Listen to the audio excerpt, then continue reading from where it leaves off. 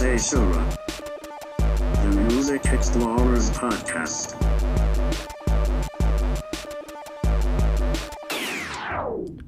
All right, welcome to Seishura, the Music Explorers Podcast.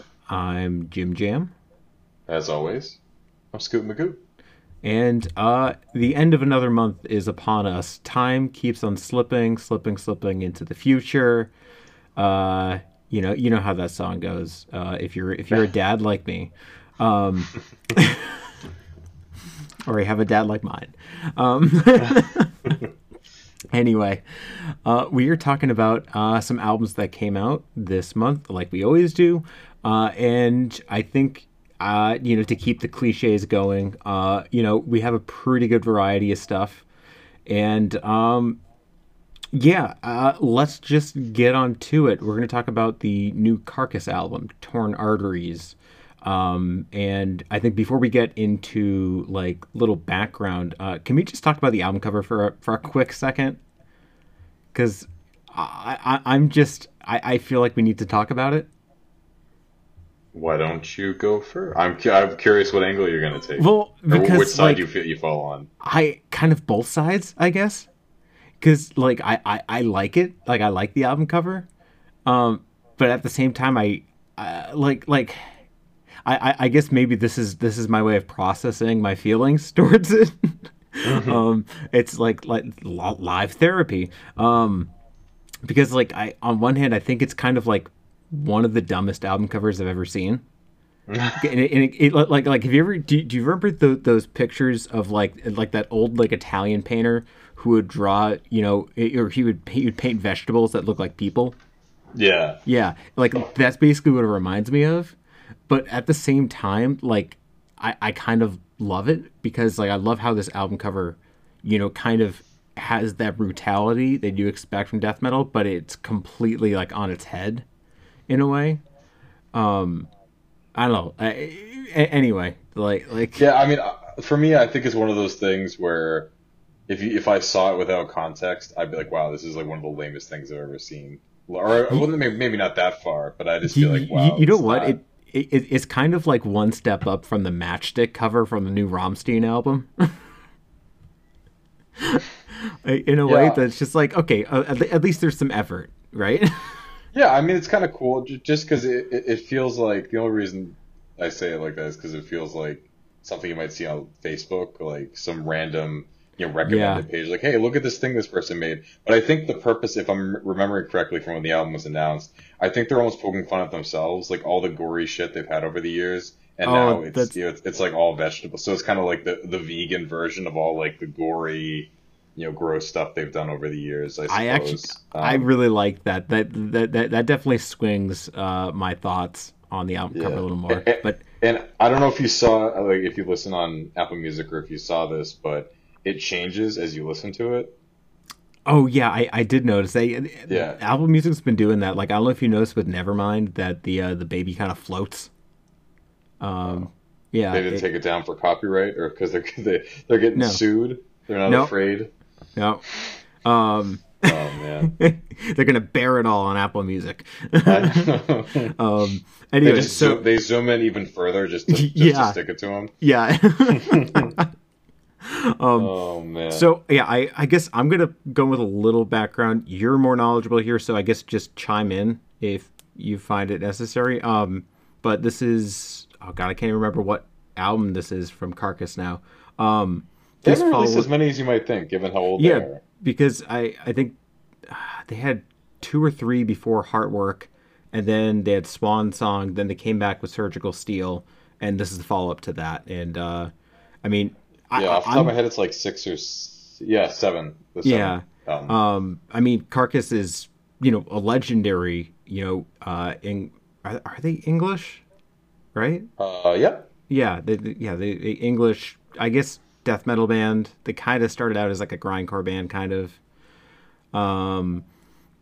They're probably most well remembered for Heartwork, which is, considered by a lot of people to be like one of the first melodic death metal albums. I'm a little iffy on that album, to be honest with you. But I haven't listened to it in years, so I feel like that my tone might change. But In any case, they came back with Surgical Steel back in, I think, what was it, 2015, even earlier than that, possibly. I remember it, but when that thing was making the rounds, like, people really enjoyed that. That's still like one of the most well-regarded albums in their catalog still. And people have been waiting for years and years now for them to follow it up, and I think things got hampered a little bit because of the pandemic. And then finally, they announced this thing earlier this year, and here we are, basically. Anything else that you would that you can chime in that would be? I mean, I guess anything you say would be better than my explanation here, but No, that was a good summary. I think the one thing I'd say is, Carcass probably has. I don't even think I'll go with one of. I'll say they might have the most successful shifts in sound in the history of death metal. Just because they went from being an incredibly groundbreaking, influential death grind, grindcore, gore grind band. I haven't spent a lot of time with Reek of Putrefaction, but Symphonies of Sickness is an excellent album from that era. I love that album. And then Necroticism is a little bit, I don't know, I feel like they just kind of made a pure death metal album in a way. I bought that recently, actually, and it's really, really, I like that album a lot. I like the grossness of Symphonies of Sickness, but I really like Necroticism, and people really, hold that in high regard. And then their shift to being, kind of a mellow death pioneer in a way. Maybe not in the same way as the Gothenburg trio, but they certainly had a hand in developing that sound. So to go from gore grind to mellow death and be good at both sounds is pretty impressive. And if you're ready to jump into talking about I guess this would be probably a good place to transition. Did you have anything else you want to say in terms of background? I guess I would say, just personally, I don't think I ever listened to Surgical Steel in full. It just didn't really click with me when it came out. So I kind of just put it on the back burner, and most things that go on the back burner for me end up being ignored for a long time. So yeah. For me, so I wanted to get this out of the way before we started talking, is it always frustrates me when my reaction to like the reception of an album or my reaction to the context, it seems to overshadow how I feel about the album, because I really enjoyed Torn Arteries. I'd probably say I love this, love what the band was doing this late in their career. I mean, usually, especially in death metal, it's pretty common for veteran bands to age ungracefully. Either they release a real dud, like a really bad album. Morbid Angels probably. I knew it. It's probably like the prototypical example. But other bands, there's a number I could name. They release albums that are, I mean, I'd say even like Suffocation is probably my favorite death metal band, and their recent output has been really, really like fine, like capital F fine, like just really not the level of what they've done before. Kind of like, I mean, I guess Cannibal Corpse, but I don't know. I feel like Cannibal Corpse is kind of like in a different vein almost, and I don't even mean stylistically. It's more like, I feel like they really are the AC/DC of death metal. Yeah, exactly. Okay. They just have settled into a groove, and they just do what they do, and it's not bad, it's not phenomenal, it's just it's fine. Yeah. So Surgical Steel was and Torn Arteries, and like I feel pretty similar about both albums. I think they're really, really nice. Very much in the vein of Heartwork. I would still definitely pick Heartwork any day of the week over these albums, but they really hit a nice middle ground between resounding, harkening back to that specific album, that specific period. I haven't spent a lot of time with Swan Song, but I think Swan Song is somewhat in that vein. It's a little bit more like hard rock adjacent, I think, which is probably why it wasn't super well received. Yeah. But in any case, I think my issue, again, is not with the album at all. I think there's not much to say about it, because it basically, if you like Heartwork, this is them doing that sound really well, but updating it a little bit so that it feels a little fresh, a little new. I'm just really surprised at the reaction to these two albums. I mean, I looked back just to make sure I remember. I'm not familiar with, because I know people were really fawning over Surgical Steel when that came out. That was But several metal publications, most notably Decibel. That was Decibel's top album of 2013, which yeah, I probably would have picked Colored Sands or maybe Sunbather instead. But I mean, I get it for 2013. That was their top album of the decade for the 2010s. And I'm I could sorry, see that, but I kind of can't. Like it's I mean, we're talking about Decibel though. I But guess I don't know. Even by their standards, I just don't like. To me, Torn Arteries and Surgical Steel are both very good albums, but I don't. Not that an album needs to be pushing boundaries for to be perceived that level of acclaim, but I don't even think for Carcass it was pushing like within their own sound. Like I think it was just a very good iteration. It was very impressive well, given the the I think maybe that's part of it though, is that you're having like these veterans of like, the scene in a way come back after a long time of being on hiatus, because I think right the Amat brothers are part of Carcass, right? Or at least one, I think Christopher, right? Or am I getting that wrong with something else? Because it didn't the members of Carcass form Arch Enemy after? um that I could be sounds thinking of a different vaguely band. familiar. Yeah, I think think it's that is the Carcass. case that Yeah. some Melodeath pedigree ended up forming. Well, I mean, Um, all that to say is that they were on hiatus, and they left on a pretty sour note in a lot of fans' eyes, and so to have a legend come back with an album that is leagues better than sort of what had followed it, I think it was just like a recipe for critical success.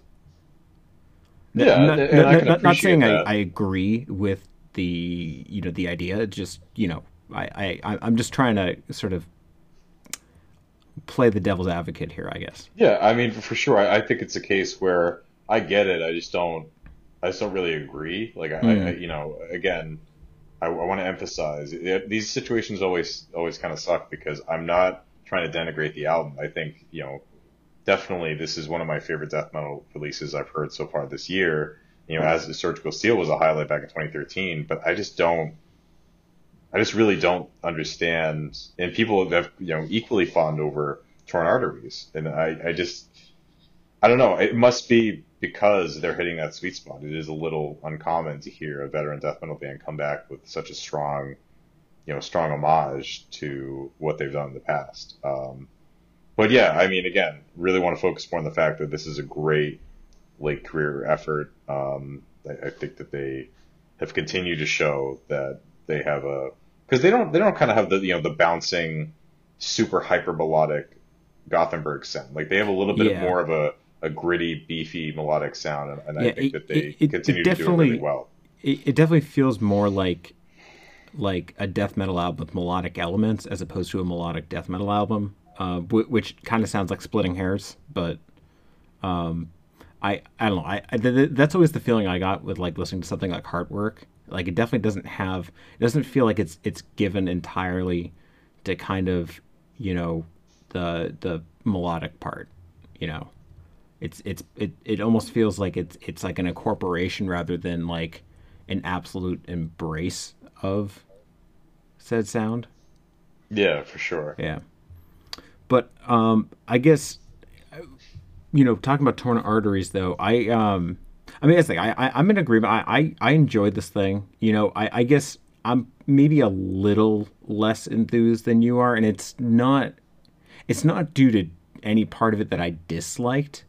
It's more just like I think you know I feel like the runtime just kind of wore me down a little bit, because like I don't know, just this thing's like a little it's like I think it's a little over, like it's around 45 minutes, which I think is a fair length. It's just I found myself personally losing steam, kind of losing a little bit of interest by the end of it. And a track like "In God We Trust," which was fine, but like I think like that track is just probably indicative of like that while there's still some really strong songwriting chops going on, there are kind of like little moments that you're like, oh yeah, like I don't know, they just kind of the chorus was just like okay, it like it kind of reminded me of of almost like an old school thrash metal album, like old school thrash cut in a way that it's like, almost like Slayer trying to like make a point, and Yeah. and just driving that home with the like the chorus, and mind you, this isn't really but like a critique on the actual lyrical content of it, because I really couldn't understand most of what was being said. I was focusing more on sort of the overall sound of things, but I'm just using it as an example of just kind of like sort of these little moments that I feel like I started to notice a little more as the album wore on, because I think I was just again losing steam a little bit. But I think similar to when we've talked about sort of a runtime being kind of an impediment in enjoyment. I don't really know where I would be like, oh, cut this, cut that. So I can't really like it feels like kind of like a fickle thing to just kind of be critical about, I guess, in this case. But it's just from my limited time with the album, I just felt like I was just I felt like 20-30 minutes I would have like I was really into, and then just kind of after that I was just like, all right, yeah. Yeah, I mean that might be another side of the coin of what I was trying to argue earlier, is that I feel like, oddly enough, I feel like the gorier, kind of more brutal early albums in their career feel a little bit more, even than Hard Work. I feel like they feel to me a little bit more varied. So the fact that these harken back to Hard Work, they say that 5 times fast, and like yeah, I agree. I don't think 45 minutes is too long, but it did feel a little bit like you're saying, that kind of unfortunate, unfortunate feeling where it's, I don't know what I want to cut, but this isn't, sometimes it's nice because you have a couple of tracks that you're like, yeah, this is not good. But when it's just, this is just too long, I don't really know where I would cut the fat. It might just be that the way that this was written in general is just not, I want to say not to snuff, but it's not dynamic enough to really carry things forward. I mean, I this is an issue that I encounter with a lot of death metal, and I can't, and I don't think it's fair of me at all to blame that on an entire genre. I think it's just, that's like, I think that's more my own sort of impatience a lot of the time. Because, I think if I had, if I put on a death metal album and I spent a little more time with it, that I listened to it like 2 or 3 times in a single day and really like did some deep listening, I feel like I could probably discern a lot of difference between tracks and things like that. But as it stands, I haven't really done that. So, I mean, I don't really know where I'm going with this. I guess my point is just like, it's more about trying to, like, I guess I'm not really the best person to judge sort of the sameness of a death metal album, because I mean, I as it stood, there were very few parts where I was like, oh, this is the same riff. Like it didn't feel like, like we were talking about like a Cannibal Corpse, AC/DC of death metal type of thing. Like, I think it's there's enough variety that you're not making that argument, but at the same time, it's not like you're listening to something like Colored Sands, but at the same time, you shouldn't expect Carcass to be, Gorguts. So. Yeah, and I think the reason we're, maybe stumbling a little bit with or at least I feel like I'm stumbling a little bit with my analysis, is kind of what you're saying, is that it's just not. It's a good album. There just isn't much to say about it. There is kind of hits one really good note, and like, we don't want to speak ill of it, but it's not like, it's not a home run. It's probably more like a double, maybe a triple on a good day. Oh, I think it's a triple. It's a really strong triple that, like, he almost could make it to like home plate, but you catch him right beforehand, and like, Hey. Good. I appreciate you picking up on that sports analogy. That's great. Yeah. Hey, I can sport. I can sport when I want to. I could sport with the best of them. Yeah. Oh, that's awesome. Yeah. So Uh, I don't really have a lot more to say. I mean, I definitely want to listen to this a couple more times. I think it's a solid death metal album, but I just it just doesn't excite me as much as like say like the Moral Collapse debut album that came out this year. Like that was like I was genuinely impressed with that. You know, so I mean, not to say that this isn't worthy of any admiration. I guess it's just, yeah, I don't know. Yeah.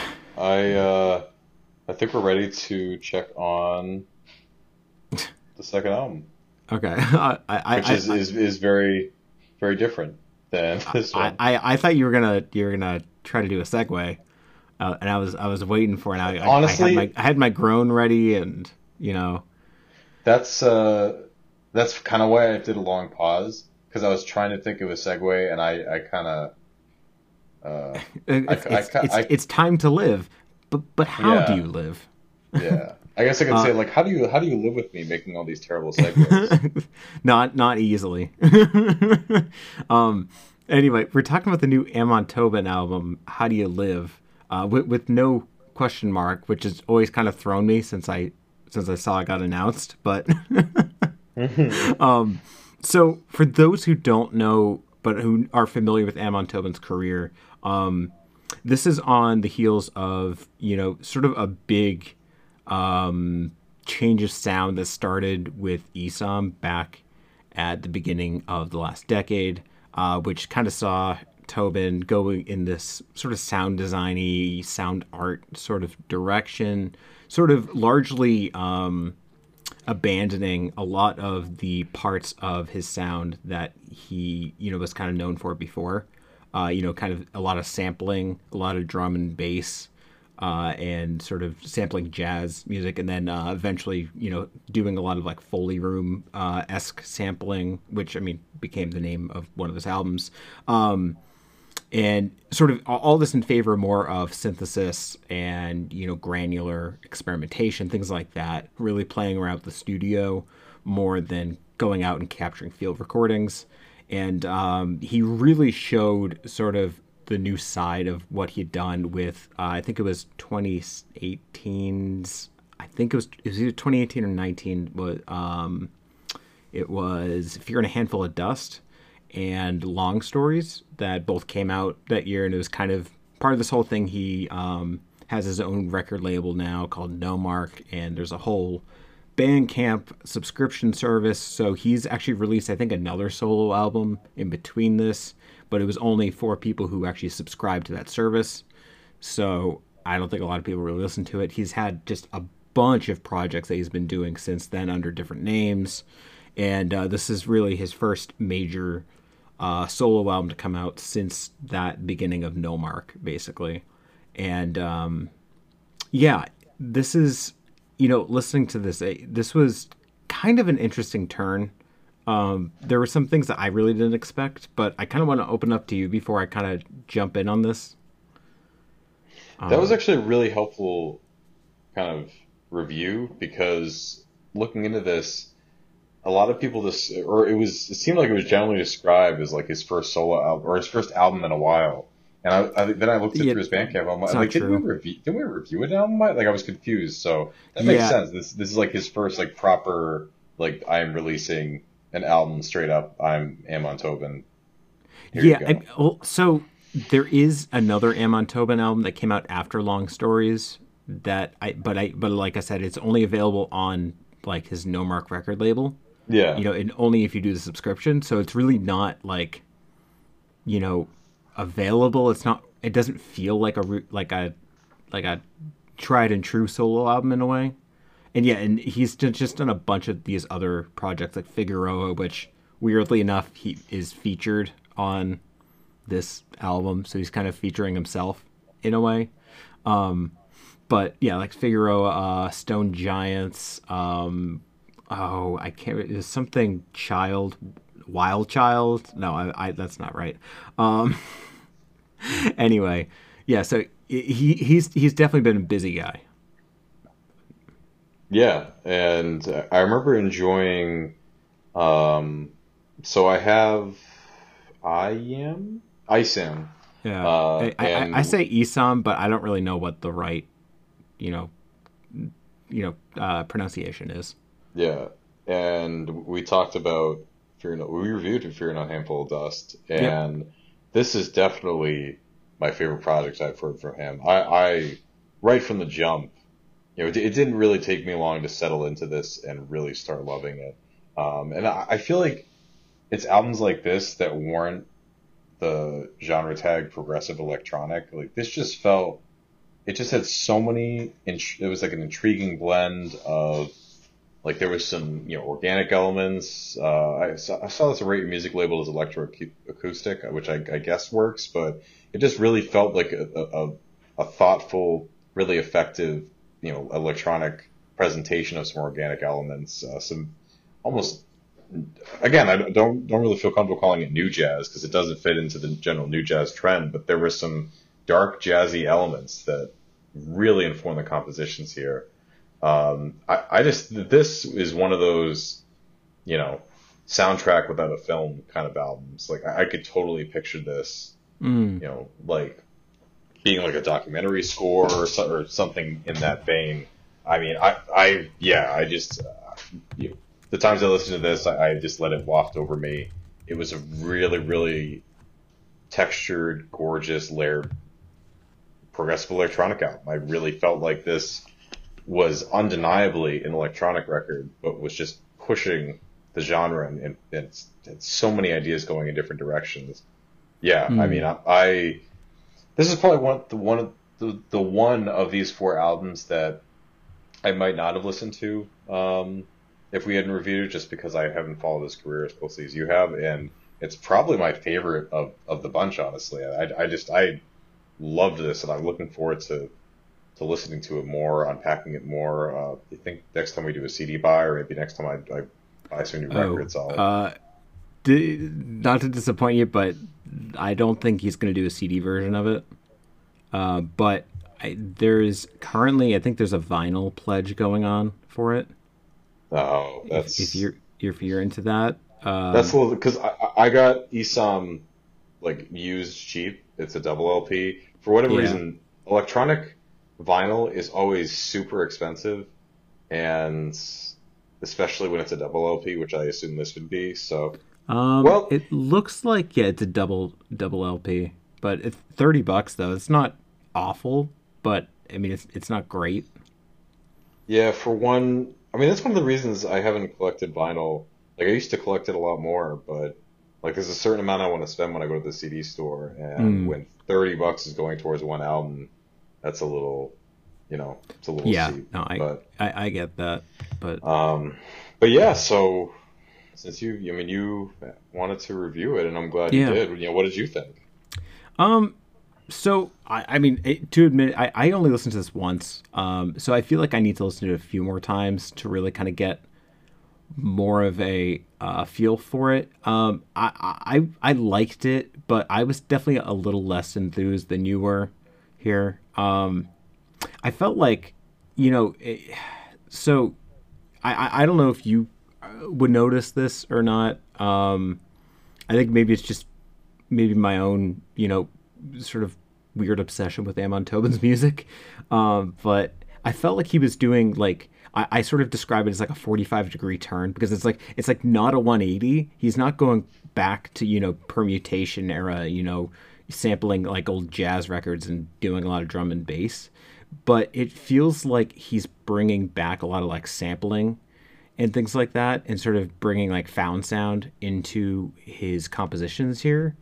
And I think with that, he's bringing, some of the things that kind of come with some of his earlier work. So you've got like more audible tempo, more audible rhythm that you can actually like follow along to, as opposed to it being like this overt abstract sound piece. And that I personally found that that part of it a little disappointing. Like, and you really only hear that in like the first few tracks. I just closed my window. It's funny. Sorry. Yeah, like, so the first track in this thing is the title track, "How Do You Live," which, I mean, like, that's the thing. I should say that there's no track here that was like, oh, bad, no, you know. But like, you know, on "How Do You Live," you have these, you know, drums that are like very, you know, very prominent, and like you can actually, you know, really like nod your head to them. And I think that's cool in a way, but it's also like, I think part of what really attracted me to the previous 3 albums was kind of the lack of that, and how like he just focused so solely on sound design and just like this abstract type of feel that, like, I don't, it was just kind of disappointing, I guess, to feel like he's going back to that. But, you know, I don't think that's something that's completely, like, it's not like this shows up in every track. You know, and like there's a track like "Button Down Fashion Bow" that I really loved. Like, it definitely brought a lot of like that abstract weirdness that I love to hear in his music. You know, and I felt like I basically felt like the first half was decent, but the second half was really good. And I just think I need more time with it. Yeah, I mean, that's really it. I don't really have a ton more. I also just think it's still funny that Figueroa, you know, features on the 3rd track here, because it's like, you're part of Figueroa, like, like you know what it's kind of like is you know, like when Captain Murphy guests on like Flying Lotus songs. Oh, yeah. It's almost like that, but it's not like this whole, you know, like for a long time people didn't know that Captain Murphy was actually Flying Lotus, you know. But yeah, I all to say is that this was enjoyable, but I it wasn't like absolutely in love with this thing.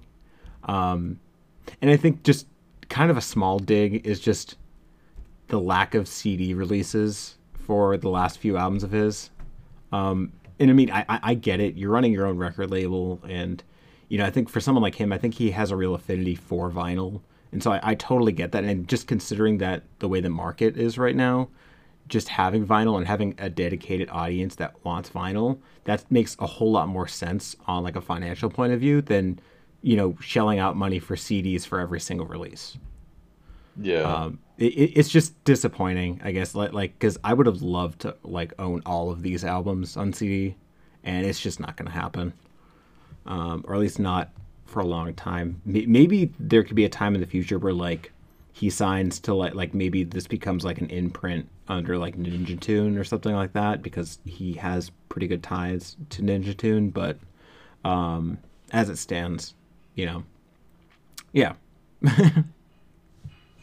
Yeah, it's always funny when one of us picks an album for us to review, and then the other person ends up appreciating it more. Yeah, I'm really glad you do appreciate it, because I wasn't sure. I mean, I don't know. I'm never really sure with a lot of because I feel like every one of these monthly review like episodes this year, I've picked like a weird electronic album to talk about. So.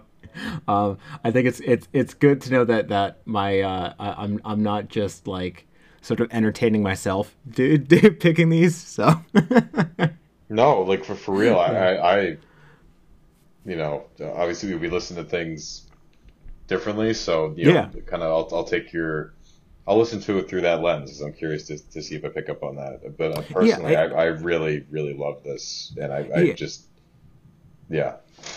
I mean, I think the Apple Music little blurb about it does it justice a lot. That it's like, you know, like there aren't, you know, like the sound design that he, you know, and sort of the careful like meticulousness towards every single second of what you hear is very much still apparent here. It's just I just think he's taking it in a different direction slightly than he has for like the last few albums. So that's all. And, you know, So I guess a lot of this is more on me. I feel like I really need to spend a little more time with it. Because I mean, I really love his discography. I'm very close to owning all of his albums. I think I'm missing like 2 or 3, I want to say.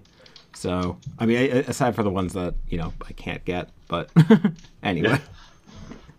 All right. Well, you're ready to move on to our next album. Yes. Yeah. I also couldn't think of. You know what? I just feel like I'm at an all-time low in terms of trying to come up with segues this God. week. Hey, what now? I almost had you there. When this podcast ends because I'm an alcoholic, Yeah. I mean, like, to be fair, those weren't very good segues, but that's what I got. So. No, really. I mean, not to. I mean, hindsight's 2020, but like you could have been like, "Hey, what album?" Right? That would have been. But I feel like you would have it would have sent like a shake of fear through you, like, oh shit. Like, oh no, his power level's over 9,000. I think that's only happened once, and it was when we were supposed to talk about Beastie Boys. Well, and I just I don't know what happened. I just did not, for whatever reason. It just like totally, you got in the car. Well, actually, I think this is the first time we tried recording in the car. And then I was like, I totally forgot to listen to it. You're like, oh, no worries. And then we tried again. We did that like day trip to Portland, and the audio you said was just like not usable whatsoever. It was not. I still have that audio actually. It's kind of funny to listen to a little bit. Back when we were young babes. Yeah. Okay. Anyway, we're talking about the new Low album, Hey What, and I don't really know a ton about the band. I think you were a big fan of their last album, if I remember right. I remember liking it. I didn't. I don't really know if I revisited it that much, to be honest. But I do remember liking it for sure. I don't remember much about it. I think I checked it off basically off the strength of how it was received. I mean, you noted this right off the bat, or noted this early on that it was, man, like, for whatever reason. It hadn't even been released yet, and it was already in the top 10. And speaking of the new Grouper album, which, by the way, isn't really a new Grouper album, it's just a collection of songs from like the last like 15 years of her work, is already in the top 20, and it's not being released until like next month. But anyway, I don't get, like, do you earn points on whatever your aggregate of choice is for rating something? Or, like, I don't know. That just I don't understand. I don't get it. Do people really get like a leak that early? I don't know. It's just, I don't think they do. I just think that they're just kind of biased. Yeah, I'm not. I've got to be honest. I'm not really about that. So I mean, anyway, I don't really rate things on aggregates anyway. But I feel like you should. Yeah, it's fucky. It's pretty fucky. That's a good way to put it. Anyway, so yeah, the I feel like this album doesn't almost need an introduction at this point, because this has been just a critical darling since it came out, and it's only been a few weeks since it came out. Yeah, I mean, basically these guys are like, I guess, pop weirdos, and that's like just like using the broadest umbrella of art pop. These guys, I guess they started out as like a slowcore band, like back in the 90s. Yeah, and it's like you moved from that to this, like, damn, dude. But yeah, I mean, but part of the big pull for this album cycle has been sort of their use of noise and sort of like that abrasiveness. And yeah, I'm really happy. I gotta be honest. I'm really happy to hear. We've recorded a lot of episodes, so hearing your tone gives me a little bit of relief. Yeah. Just want to get that off my chest. So please continue.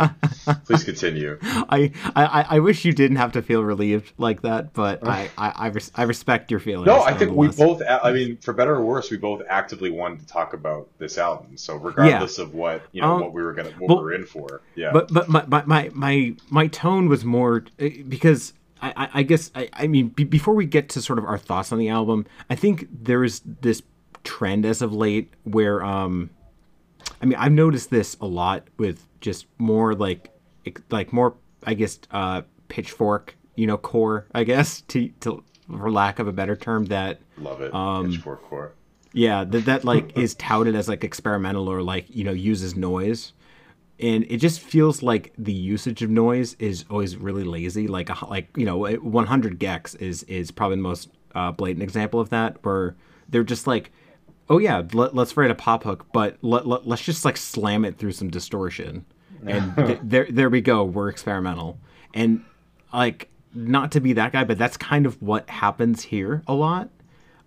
It feels like a lot of sort of the a lot of the instrumentation just feels like that it's just drenched in a lot of distortion, and somehow that counts as abrasive and noisy. And I mean, to be fair, I'm coming at this from, being a really big Harsh Noise fan, really big like Merzbow fan, and from somebody who actually, regularly, makes and releases Harsh Noise music, or at least used to. So it's just like, really, like, that's abrasive. This ain't a knife. This is a knife. Like that type of Crocodile Dundee bullshit. So it's like I guess that part of it, the way people are like, oh yeah, it's so experimental, and it's like, here's the thing. I don't think this is an awful album by any stretch of the imagination, but that being said, it is kind of formulaic a lot of times. Like it really rests on like some very, very obvious song structure that feels like it just gets repeated from song to song, and I feel like they're just like, oh, let's just put some let's put some distortion under this, that'll make it sound quirky. But I mean, I guess on the positive side, I mean, the vocals here are really gorgeous. Like the harmonies that they have are really beautiful, but it's just when it comes to the delivery, or not the delivery, I guess the vocal performances are great. It's just the songwriting and just the production as a whole just left a lot to be desired for me. So, yeah. I mean, I don't want to say I don't really get what they were going for. I guess probably what's more accurate is I don't really know. I don't know why they wanted to do what they did here, because I don't think they're very good at it. Yeah. I mean, again, I don't really recall their last album. I mean, I remember liking it. I don't really remember what it sounds like off the top of my head. Definitely didn't sound like this, which is probably for the best, because I don't know if I would have even wanted to listen to this. Honestly, I tried to come up with like a simple like sentence. To me, it sounded like the Decemberists trying to make a Shoo tribute album, like the more poppy industrial. I wrote down that it's kind of like 22 a Million, but without like any nuance. In a way. Yeah, I mean, I feel like we're both kind of saying the same thing. It sounded like an indie pop, indie folk band was like, "Hey, let's make an industrial record," and it's like, but should you? Like, is that a good thing? Could you see your time? And for me, I just didn't think the two worlds. It's funny. I wrote down the Apple Music description. When Low started out in the early '90s, you could have mistaken their slowness for lethargy, when in reality it was a mark of almost supernatural intensity. And like, again, I haven't listened to their early '90s output, but this did sound super lethargic to me. Just the way that, because like the individual elements, I mean, to me, I thought their vocal delivery was, sweet. It was nice, but it got a little formulaic after a while. Oh yeah, that's the thing is like, it sounds good, but the thing is, when you're doing it the same way for every single fucking track for a 45-minute album, like, of course it's gonna sound like it's gonna sound samey. Yeah, exactly. And I didn't necessarily. I mean, it's hard because that's not how the album was presented. I thought the industrial elements were probably fine. I suppose. Like I don't know if they would have been anything to write home about, but I I think mean, they were. it's just a poor definition of industrial, in my opinion, Yeah, and for just sure. I of mean, noise. Because no, like no, you can do more than just drench your instrumentation in reverb or in distortion. Like just, I mean, easy thing to do. Add reverb and then put distortion after that. That fucks things up in a big way, yeah, and exactly. it sounds Like, great.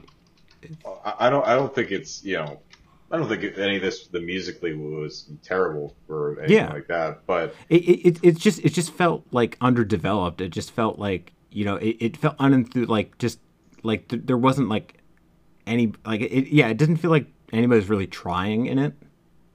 yeah, Almost.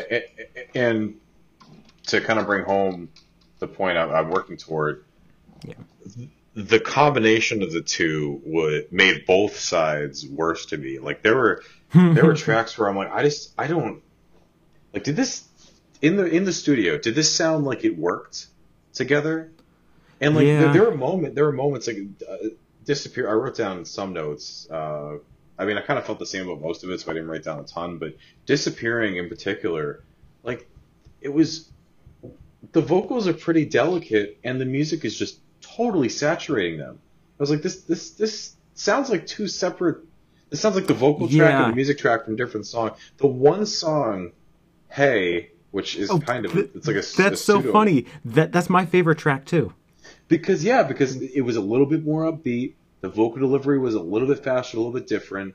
I mean, when the beat started pulsating toward the last part of the track, that latter half of the track, that it kind of was the same issue where I just felt like the music was overpowering the vocals.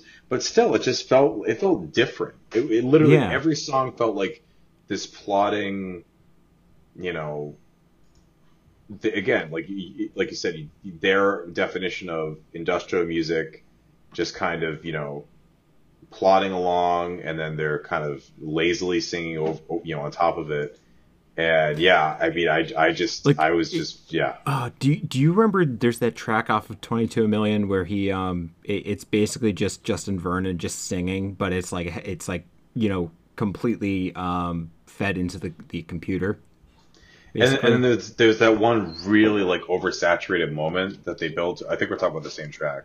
Well, Or, no, like, I'm just thinking that like every track here kind of feels like that song in a way that it's just yeah, like, okay, we like he here are the vocals, there we go, done. You yeah, know? because like if I think we're thinking about this that one track on 22 a Million, it's like a Yeah, specific. It's like a highlight. yeah, It goes over the top, and you're like, "Ooh, wow, that was really really cool."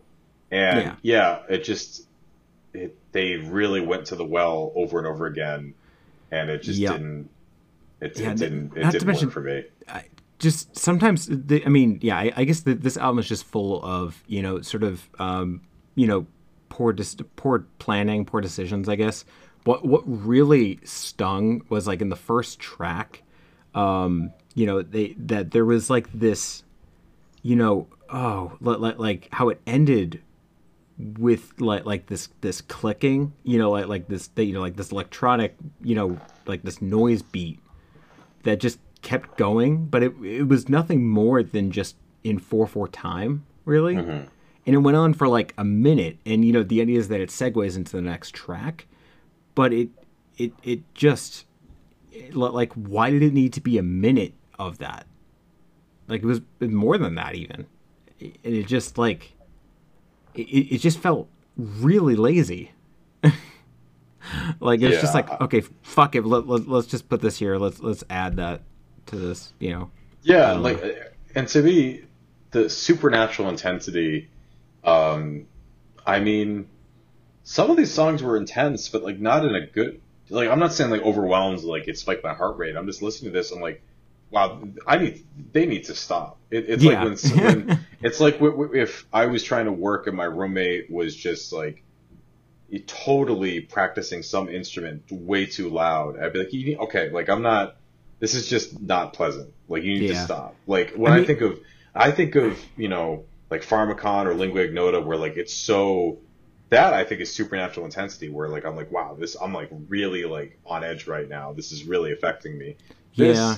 This felt very methodical and not in a Yeah. positive See, way. I'm really sorry. Like last thing, I'm Yeah, really go for it. surprised. I'm really genuinely, I don't why like Well, why I mean, why we're was talking this about so like a music scene that is, that thinks Code Orange is, experimental, that, that thinks Turnstile is groundbreaking. It's like the bar is in a weird place. It's not low, but it's not high either. It's just like I don't know. I experimental music is starting to make its way into, more popular spheres, and I have to admit that that's a good thing. But I think it's little steps like these that are just like disappointing, I guess, because it just seems like people are sort of interpreting experimental as just like basically rest on your laurels because you can just fudge it in a way, which is not the case at all. yeah Like yeah it's not about not doing anything and just saying, oh yeah, no, it's experimental because because we added like this thing here. It's not that at all. It's experimental music is genuinely trying something new, and the key part of that, the two key parts of it, is trying and new. And if you're not doing either of those things, can it really be said to be experimental? yeah. I mean, I guess whether or not you view this as experimental, I just think it's not. Like, definitely, I could see people. Yeah. You're really thinking like, oh man, they're really pushing boundaries or whatever. Like, just in terms I of mean, songwriting, I just really don't think this is well. Like, I don't understand how this people were chomping at the bit for this record so far in advance. I really did not enjoy it. Yeah. See, I guess I don't think I hated it as much as you did. I mean, it's just for me, it was just so forgettable. And just like what was there was just not really done well. But I feel like if there's any positive to take out of this, I think maybe this can pave the way for, people to, feel like they can give themselves permission to kind of do what they want in their music and bring, more, experimental and avant-garde tendencies into their sound. But I mean, I can't say that this, in my mind, sets the best of precedents. Yeah, I mean, honestly, I usually try to put like a silver. I really, other than Hey, which I mean, I thought was a good track. I didn't think it was anything insane. I listened to every album we talk about at least twice. I had a really hard time with finishing my second listen, just because I felt like halfway through, like Hey was a false sense of security. I think that was like track 5 or 6. And but right before that track, I was like, "Oh my god, I can't believe I have to listen to the second half of this thing." And then I was like, "Oh wait, are we getting somewhere?" And then no, we were not. That's so funny because I didn't feel like that, but I kind of did at points with our next album. Oh, okay. Do you want to move to that now? I'm very excited to talk about this because I have felt many different ways about this next record. Yeah. So this is. Yeah. Oh, sorry, I'm not going to speak. Oh, I mean, if you want to go for it, by all means. I don't know. I mean, so this is By the Time I Get to Phoenix by Injury Reserve. They are, as you could probably guess, an Arizona-based. I don't really know what they are anymore. I did not know. They're a hip hop duo now, not a trio, because one of their members died, I think, last year. Yeah, and it was really Needle Drop who turned me on to these guys. He even beating the drum about them for quite a while. The early, I think it's Live from the Dentist Office was the first time. Yeah, Live from the Dentist Chair. Then Drive It Like It's Stolen, or no, it was Floss. Then Drive It Like It's Stolen EP. Then the self-titled, which we reviewed a few years ago, and I think we were fine about it, if I remember right. I definitely enjoyed it. I mean, I don't think I have any qualifiers for that. I think that it was definitely like a more contemporary. It was the prototypical contemporary abstract hip hop debut where they're trying to get, it's not a mixtape anymore, it's not an EP, they've gained some attention. So it had some growing pains, but I remember that when they hit, they hit hard. And that's why I was super excited about this album. And that's why, because I didn't know anything about this at all. Like I knew that it was a trio, and the third chair the third MC had passed away, or I think it's two MCs and a producer. Yeah. So one of the MCs passed away. And man, my first listen through, I don't know. I didn't even know what to. I don't mean that in like a. I just mean genuinely. I'm listening to this. I'm like, what did I miss? Like I understand because he was alive during he contributed to this album, so it wasn't like they were. I mean, obviously they must have been influenced to some degree by him passing away, but this was in motion before he passed, so they clearly were gunning for something really different on this project. Yep. Different is the best word to describe this, I think. So, to me, I think what helped is when I didn't try to review this as a hip hop album. I think they called it this post rap, which okay. Oh, fuck that. I guess. I guess if you can, if we can use the term post metal, I guess post rap. Yeah, I know, but post anything has always been one of the dumbest qualifiers to put on a genre, post rock. It's no, you still play rock music. It's not what you do is beyond rock. It's not like rock is a dead thing, and you are somehow snorting rock's ashes and going into a trance because of it. It's just such a stupid genre tag. But I mean, that being said, it's probably the most apt thing here. I mean, I think just experimental hip hop would probably suffice. But anyway. Yeah, I also don't even. I mean, I guess in a way, I was thinking this kind of Young Fathers, how some of their stuff is a little bit. They used to be more of a dedicated hip hop group, and then they kind of blended into a. I don't know. It's hard to talk about this because I don't. You don't even know what it is, almost. Because it's hard. It's. I mean, just to be transparent, because it's not a super positive. To me, I'm not coming from a positive angle. It's one thing to say this is so weird and it caught me off guard and I'm a huge fan. I don't want to say I don't get it because I don't think that's I don't really like saying that because I get it. I just don't. I think I went from I don't get it to I guess I just don't really like it. Getting it is subjective anyway. Yeah, but basically I went from I don't get it to actually I think I just don't really like it. So.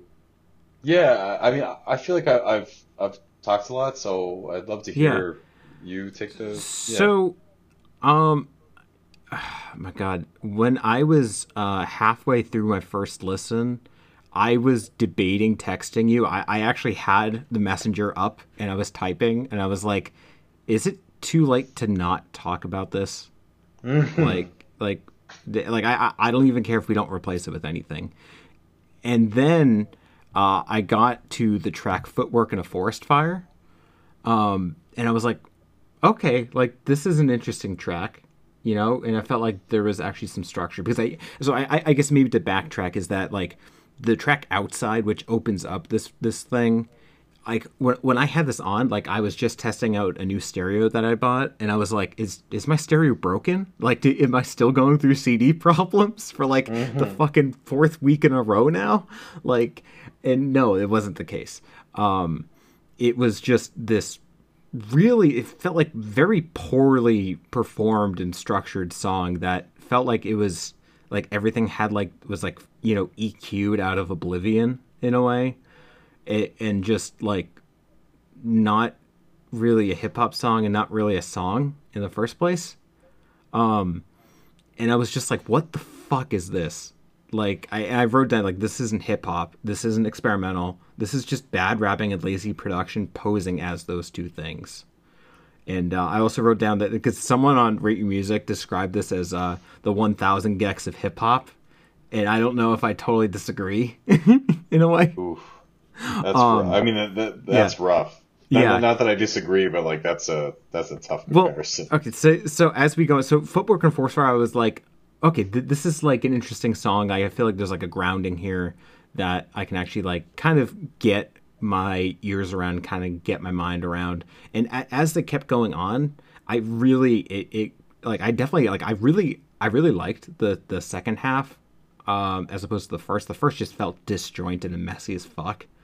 But like the second half just felt like they were using a lot of those experimental tendencies that sort of showed up in the first half, but they're using them to a more I guess listenable degree, or at least like in a way that accessible, I guess, is maybe the best track. I mean, basically every track that came after Footwork and a Forest Fire was just I enjoyed to a certain extent.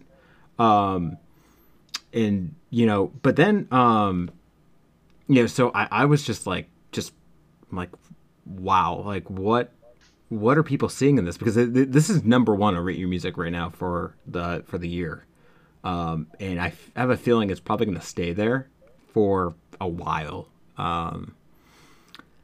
So I wanted to listen to it a second time because I felt like sometimes with these albums, you kind of need to give them a couple shots, especially if it's something as kind of like out there and weird as what's on hold here. And listening to it again, I actually liked it, weirdly enough. And I can't believe I'm saying that, but yeah, like even the track Outside that that I really fucking hated the first time, it made a little more sense. Like I felt like it almost felt like the groundwork was like sort of laid in my mind, and I was able to kind of traverse across the sound now, if that like. And yeah, so I really enjoyed it the second time around. I don't know if I enjoy it to the point that a lot of people are on Rate Your Music, because there are people who are like, oh, this is like, this is the future of hip hop, and like, like, yeah, I know, like, honest. Yeah, I know, giving this thing like 5 stars and. R.I.P. Groggs, and like it's like, oh yeah, because you personally knew the man, right? Yeah, sorry, not to that's really callous. I just like that always sticks on my in my craw a little bit, like when people like are like, I mean, like I don't know. I'm not gonna go on a diatribe about that. It sucks. Not like it sucks when someone dies. That's what I'm gonna say. It's just sometimes people like to think that they're like personally, related to the band members almost. But anyway, it's just like the reaction to this album has been overwhelmingly positive, and I don't know if that is. I mean, obviously it's people's opinions. I don't know if I totally agree, but like I can kind of see where they're coming from. Is I guess what I'm gonna say, and that I want to listen to it a few more times because I feel like it has the opportunity to grow a little more for me. Yeah, I mean, I know it sounds totally bizarre that out of all of like that I should even like this thing, but for some reason, like that second listen really helped me out. Like I out of curiosity, because I mean, you said you listened to everything like twice, right? Yeah, I mean, given your endorsement, I'll give this a third shot. But honestly, my second listen. Like, on second listen, I felt like I got a better grasp on it, but I don't know if... So I really like the song By Storm, and I think for me, By Storm felt like the most hip-hop... And like, not that this has to be hip-hop to be good, but I just don't... Like, I remember them being really quirky, fun lyricists on the debut when we talked about it, and I liked the beats they had too, and I just feel like here both took a step back for them to take a bit... And some of the ideas, like I wrote down 2 examples specifically. Superman That, which is the second track, and that's when I was like, uh-oh. Because I didn't really understand what the first track was trying to do, and then Superman That just kind of... and then Wild Wild West, they felt, especially Superman, they both felt borderline like off time. Like they felt borderline like they just were Yeah. not. Like I'm listening to it, and it's not like someone like Billy Woods who he kind of it almost feels like he's rhyming in like an unusual time signature. These felt like they just were legit, like badly constructed, and Yeah. there was some really good. I liked where some tracks were going. There was some really good promise, but overall, I'm just not. I don't think the ideas they presented really. I don't think that they grabbed me enough to. And again, they can make whatever music they want, but like there wasn't enough for me to grab onto where I can kind of enjoy this for whatever it is. And I'm curious why they decided to go in this direction because I think that they kind of enjoyed pretty decent success as a traditional hip hop or like an abstract hip hop group. And yeah, I mean, again, this is another instance where I wonder if it wasn't being received the way it was, if I might be a little bit more positive on it. I just think that, Yeah. like, I think seeing the post rap label was a little bit like that rubbed me the wrong way. Regardless of like my own feelings, my positive feelings on this, I think sort of this is again an instance of where like the term experimental, I think is, I don't know if it's improperly used. It's just that like it just the term just describing it as that kind of digs at me, even though I can't think of a better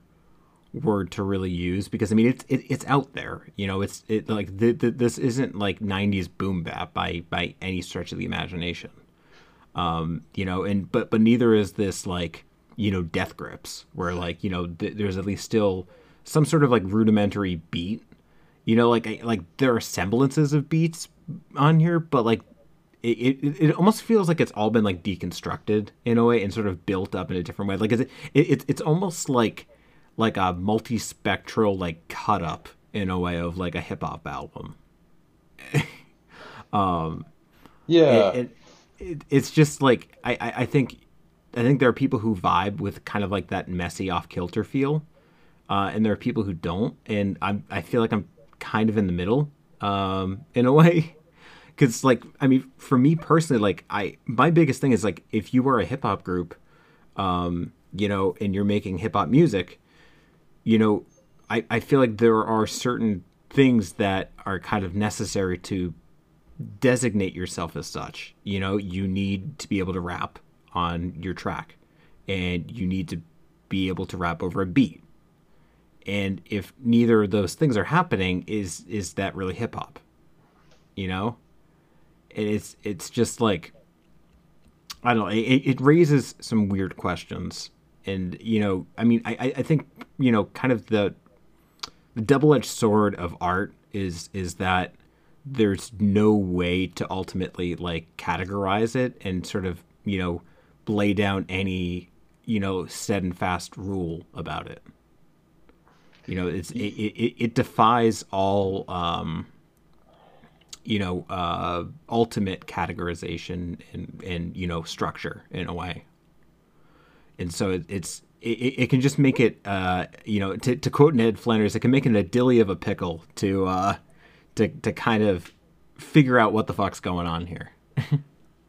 Yeah, there were points when I was listening to again, I think my second listen, I started to really think about, I looked at the, Needle Drop's review, and honestly, that only emboldened where I landed. Yeah. I totally understand. Like, yeah. Like because I was doing the same thing when my first listen through. I was looking through Rate Your Music because I'm like, what?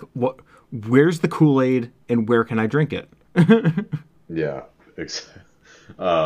So yeah, there are points where I'm like, is this just a whole, can't listen to music in a vacuum situation where it's because what I expected versus how people are talking about it? And I think that's part of it, but like I said, there are some tracks that legitimately sound like they're just off time. There are a lot of moments where I just feel like it's not, again, basically the lyrical element is, I don't want to say it's completely off the table. It's not at the level it was previously, because I mean, there are far fewer. I think it's a little difficult to hear some of the lyrics sometimes. That's what I'm saying. Like, it's hard to hear them, and there's just far fewer lyrics. Like, again, it's not a traditional hip hop record. It's not like it was harder to hear what they were saying, and they were saying less stuff.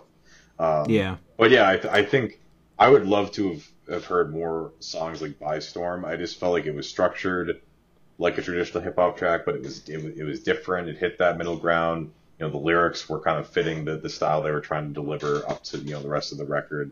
I do want to hear it again though, because you know, knowing that you felt somewhat where I was, and your opinion improved on the record, I'm willing to give it a shot, because I think this had promise. Like, again, when I started to think of it as almost like a Young Fathers adjacent record, where they're kind of approaching hip hop, but again, I think part of it is because Young Fathers had, you know, structure. They did some dark, weird things, but not saying every you know, every hip hop project or hip hop adjacent project needs a linear beat, but it kind of helps. It just helps ground things with this genre. It's almost like the structure's still there. It's just not where you expect it to be, if that makes any sense. Mm-hmm. At least like that's the way I'm looking at it. I guess I kind of look at this as like a Daughters sort of situation with like the you know, you won't get what you want. That, like, I remember we were both pretty, you know, not big fans of it, and we both grew to really like it. But I think it's you know, similar to that record. This isn't really something that's like, you know, it's not ear candy, you know, by any means. You know, it's not an earworm. It's not going to infect your mind, you know, for the next day. It's not fucking Madonna, you know.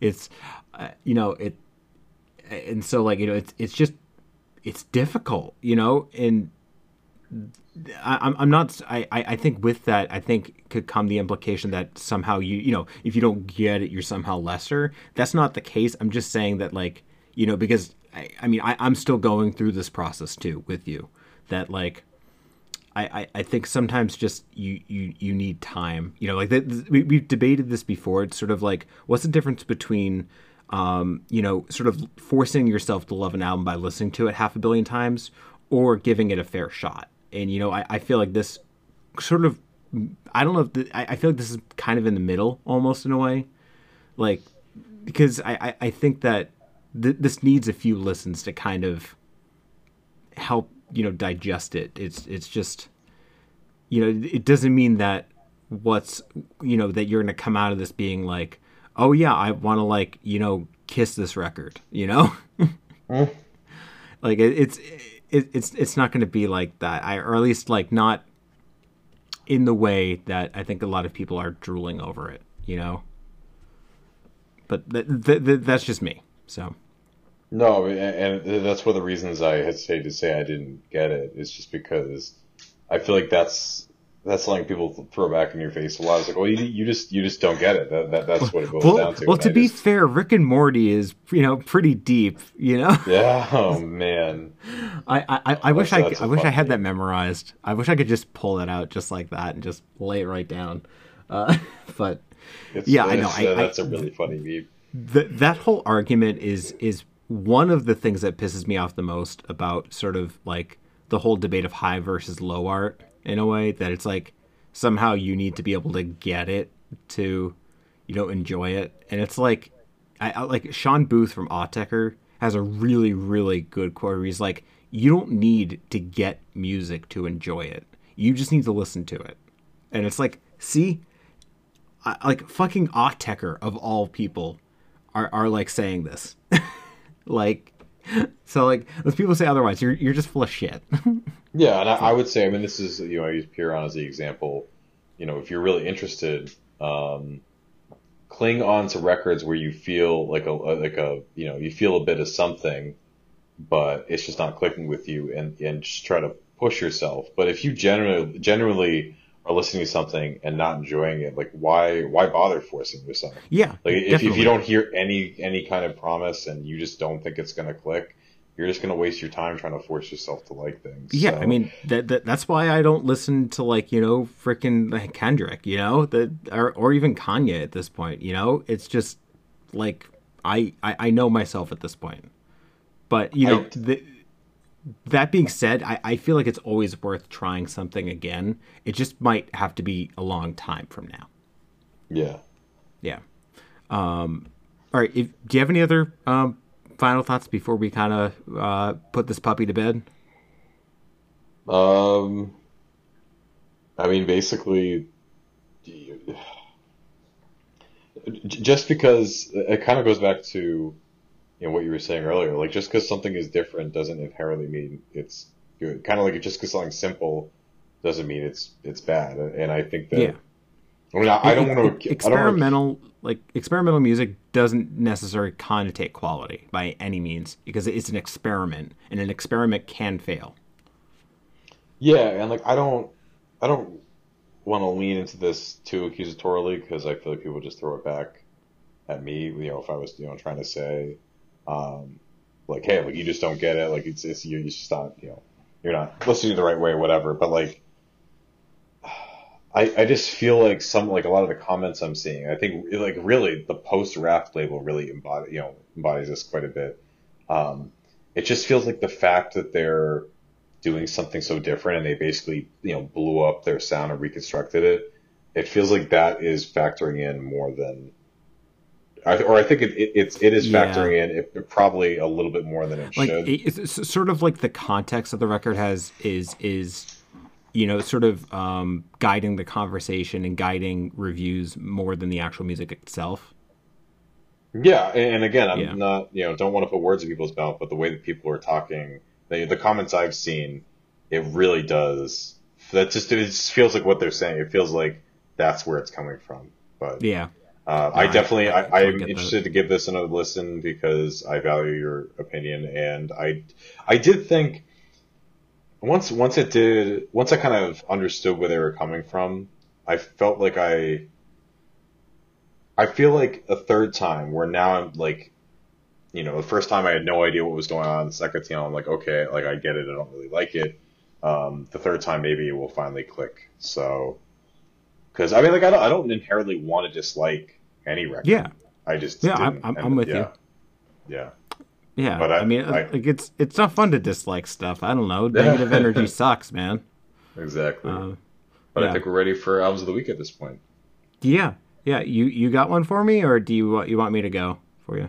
I ended up doing what you suggested you were going to do after we finished last week's episode and bought Nirvana's discography. And I actually thought, I mean, I enjoyed all the records I heard. I think it was Infanticide or Infesticide. Incesticide. Yeah, Incesticide. Yeah, Yeah. that was a good collection of tracks. Well, And I actually, I think it's like B-sides and rarities, right? yeah, it's good, compilation of different, yeah. And I had not listened to In Utero in full. I I think I've done it before. I did not been for a while, and definitely not as much as Nevermind. So I liked it a lot, and I really I would have loved to have heard where they would go from there because there were a lot of promising ideas. Hmm. However, my album of the week is Bleach because that thing is like it's heavy, Yeah. like Dude, legit. There's fucking double. Negative Creep is like a disgusting awesome song. There's like fucking double kick pedals on that album. I'm like, are Yeah. those double kicks? Like, what is happening right now? And it was just, I remember thinking, when I first heard it, it was way too raw for me back in middle school. Like, it was not, I was not ready for that.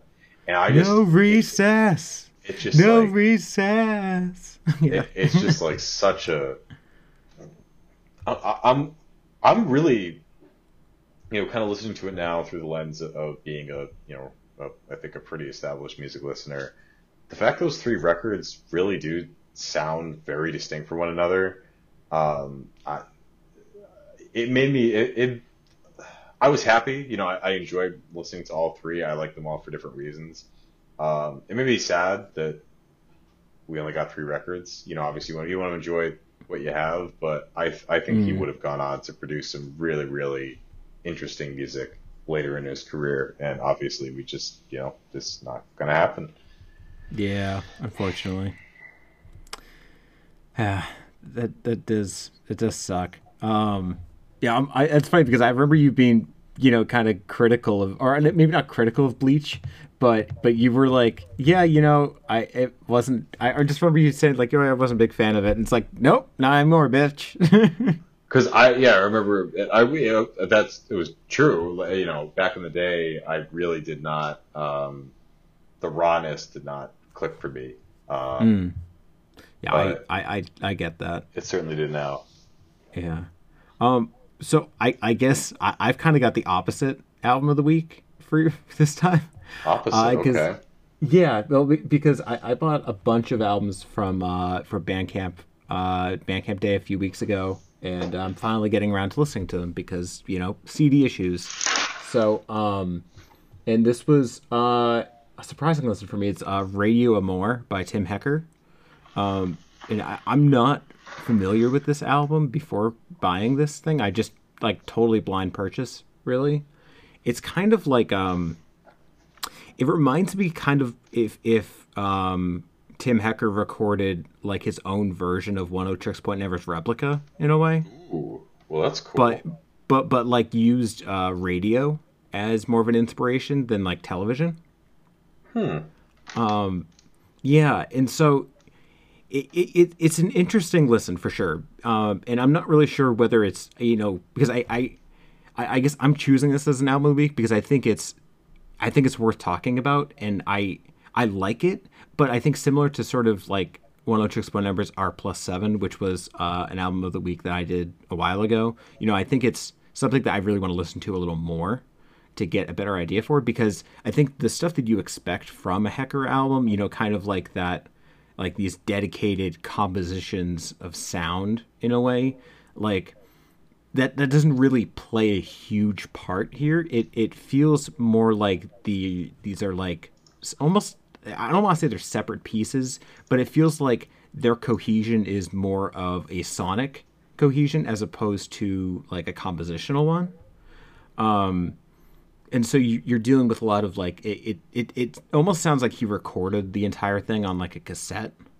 So it's just extremely lo-fi in places and just but really fascinating nonetheless. So I really suggest people listen to this because Hecker has a great discography. After this, because I think after this you have like Rave Death and you have obviously Virgins and things like that. And you have Scott's Cell Phone Ring. Yeah. Sorry, that's reminder. That's what we call the new. That's Carnoyo, the new Tim Hecker record. I'm sorry.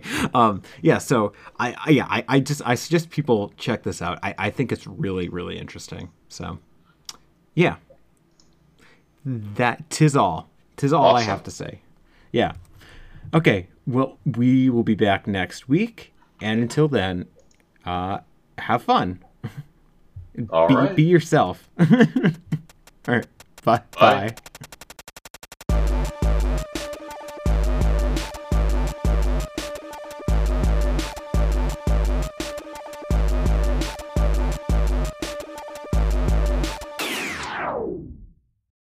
Thanks for listening, guys. And if you're interested, if you want to hear more, just listen to us on iTunes, Apple Podcasts, Android Podcasts, anywhere you can get a podcast, basically. We're on all of it. If you follow us on Anchor too, whatever works for you. And definitely be sure to follow us on Twitter. And if you ever have any suggestions, topics you want us to talk about, or questions, anything like that, be sure to email us. Yeah, we're at Say Sure Podcast on Twitter, and our email, I think, is saysurepodcast@gmail.com. And, as always, thanks for listening. Yeah, appreciate it a lot. Bye.